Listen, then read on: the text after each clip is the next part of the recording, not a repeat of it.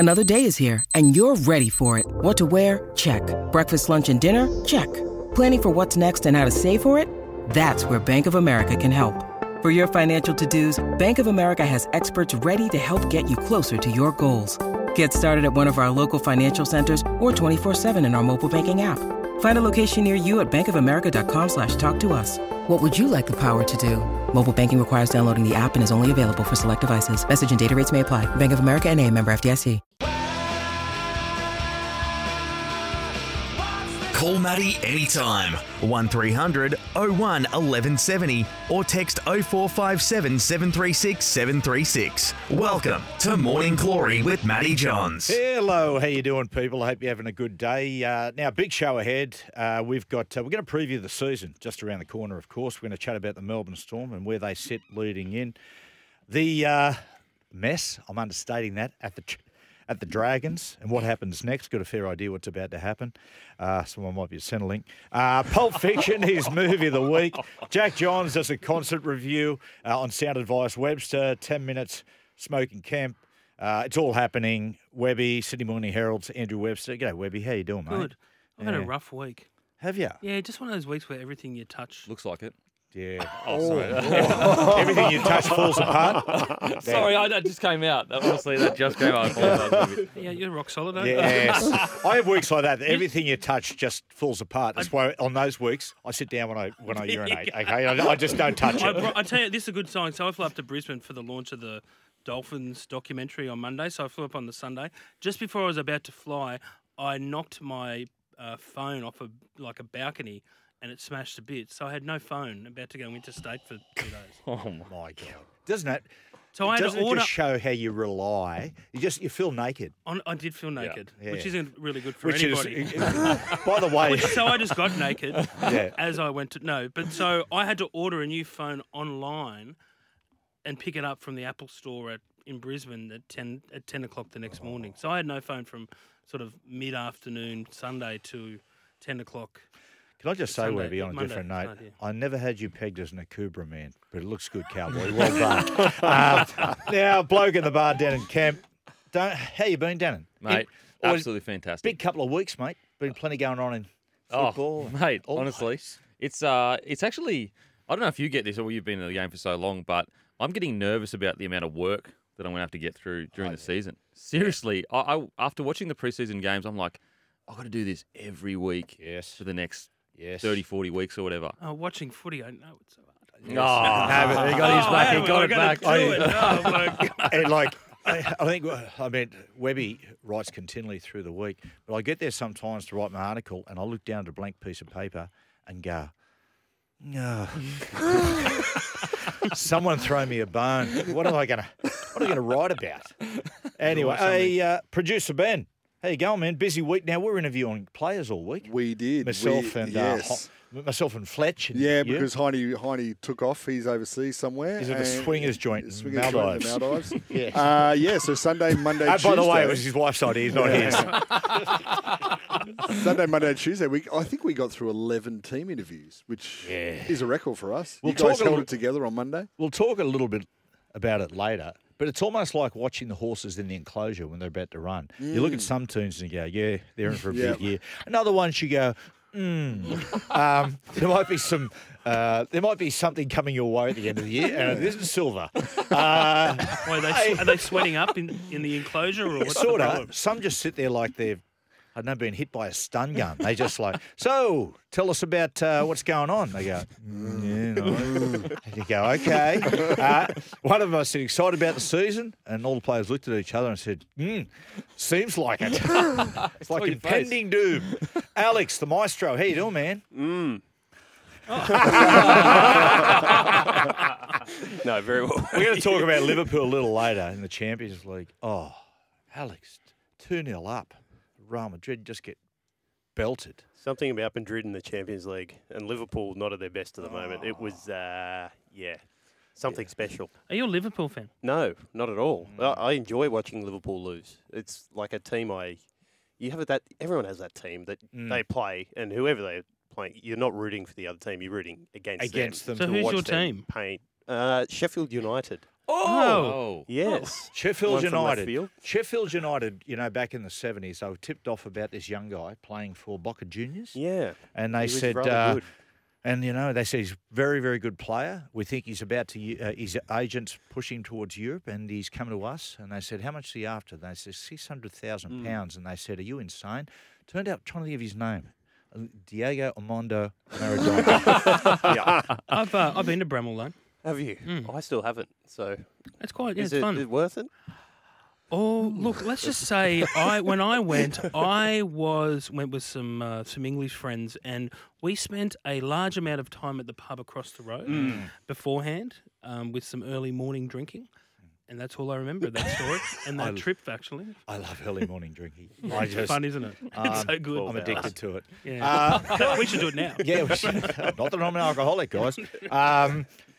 Can I just say something right off the top? I was driving into work this morning. Is it work? Anyway, I was driving in here this morning. Anyway, there's this bloke right up in my ass, driving, and he's sitting right on my tail. And I'm sitting there and I'm just going, mate, this arsehole. And I wasn't in the right lane. I wasn't one of those blokes that sits in the right lane going 60. I'm in the left lane. And Ben will testimony to this. I am a little bit of driving Miss Daisy. You are. I'm a patient driver. But I was just going by the speed limit. And with this guy zipping and zagging in between people, and he zips past me and then cuts me off. Now, okay, if you're going to do that, right, if you want to be a palooka, that's fine. But the bloke had a baby on board, siren on the back. And he's going, hey, dickhead, you can't have it both ways. Was there a baby in the car? I don't know. I'd like to think not. But isn't that just an irony? That you're driving with to say, please respect me. And you're driving I've like got a newborn in the car. Yet you're driving like a lunatic. Yeah, there's a lot of bad drivers out there at the moment. There Have you is. noticed that? I have, yeah. Yeah, post-COVID. It's crazy. But you're not, how below the limit do you drive? No, I drive on the limit. It That's frustrates Hindy no end. He's like, no, mate. And I said, hey. It's like your mum, dad just say, we're going to get there eventually. Hey, Ben, we've got a text. Interesting text Yes, message. and we knew this was coming. This is a sore point for you. Obviously, Dom Young, this person is asking, Matty, what's your opinion of Dom Young's surprise move to the Chooks view? Well, I spoke about this yesterday with Fletch. There's two parts to this. Firstly, well done to Dom. He came over as a teenager from Huddersfield as an unknown, like a big punt. Like he was building a name for himself in the English Super League rather than stay there and get security in that competition. Went away from the family, came out here. I know early on he was terribly homesick. He was really underdone. I mean, he came out very, very green. And that first year, I thought they threw him in way too early. He got exposed a couple of times. He's on the end of criticism. But the kid hung in there. Last year, he was our best player and then topped it off by going to the World Cup and being one of the players of the tournament. So he is entitled. What the Roosters have offered him, and the Roosters are a glamour side. And for him to accept that and go there, I have absolutely no problem with it. When I see him, I'll shake his hand and say, good on you, mate. I hope, I really hope everything goes well for you. The second part of it is this. Newcastle should not release him early. Right? There's going to be pressure applied on that. My advice to Newcastle is he got this young bloke, and I think he personally hasn't got a desire to leave immediately. He's a great player. He's a year older. You need him on the field, not just for his ability, but his profile. He's loved in the community. And the other thing about it here in Newcastle, if you allow yourself to be bullied by clubs off the field, then what chance are we on the field?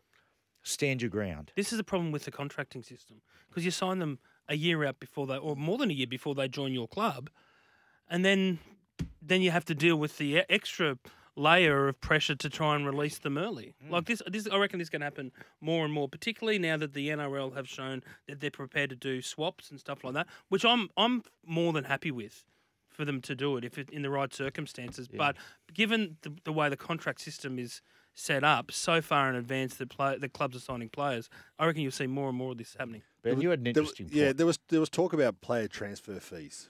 Yeah. Do you think in a situation like this, yes, if the Roosters want Dom a year early, are Newcastle owed compensation for bringing this kid up and then he gets poached? This is an interesting one. This has gone on. I mean, this was something that was beating court. Dennis Tuddy. Yeah. But because back in the day, it was like European soccer in the fact that even though your contract would expire, the club, if you to go to another club, you had to you had to be given a transfer. So players were forced to sit on the sideline.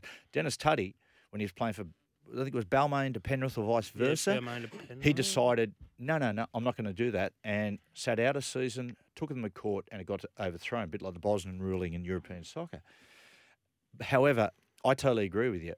If suddenly there's a young bloke playing at North Queensland and Newcastle want to get him out of the contract 2 years early, they should be forced if they're going to pay a transfer. Yeah, there's got to be a transfer. It's like you see these great young players coming through the system at Penrith, and Penrith have, grown these players from kids to this level. Then they get poached straight away. Maybe they should be, and the transfer comes off the cap.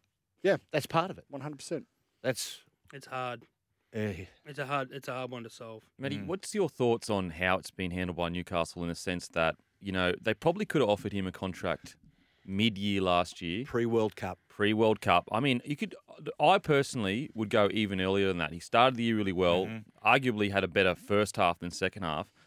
And let's throw a figure out of, and look, this is just a random figure. Let's say they could have got him for $350,000, which they probably could have mid-year last year. I think so, Darren. And so what I don't understand in regards to the retention at the Knights is, okay, let's say you go $350,000 at him and you sign him for a 3-year deal or whatever, and he plays terribly the next year and you go, oh my God, I can't believe we spent $350,000 on this young rookie that wasn't proven. I honestly think there are 16 other clubs that would pay most of that contract purely on physical attributes and trusting that they'd be able to get the best out of him. So it would be Knights couldn't lose in that situation. I don't understand the thought process. I know Adam O'Brien was very, very keen to tie him up before the World Cup. I think he signalled to a couple of people at the club, listen, if he goes away, he's on the up and up. There's every chance he might go to the World Cup and just, destroy have a great World Cup, which he did. Yeah, they've been bitten the arse with it. Because you look at clubs like the Roosters, Rabbitohs, and I know it's unfair, they're different clubs, but Cam Murray signed on a long-term deal early. Victor Radley signed on they identify these guys super early, lock them up on unders eventually. Exactly. That's the thing, isn't it, fellas? If you're a Melbourne Storm, if you're a Roosters, if you're a Penrith, if you're South Sydney, and some of those other clubs, is you can afford to be sort of sit back on your hands a little bit because players don't want to leave. Yeah. But if you're a struggling club and you got a player who's starting to climb, then mate, you got to shore him up pretty quick because some of these other clubs are just going to go. They're going to sit in the meeting and go, right, let's go after this kid.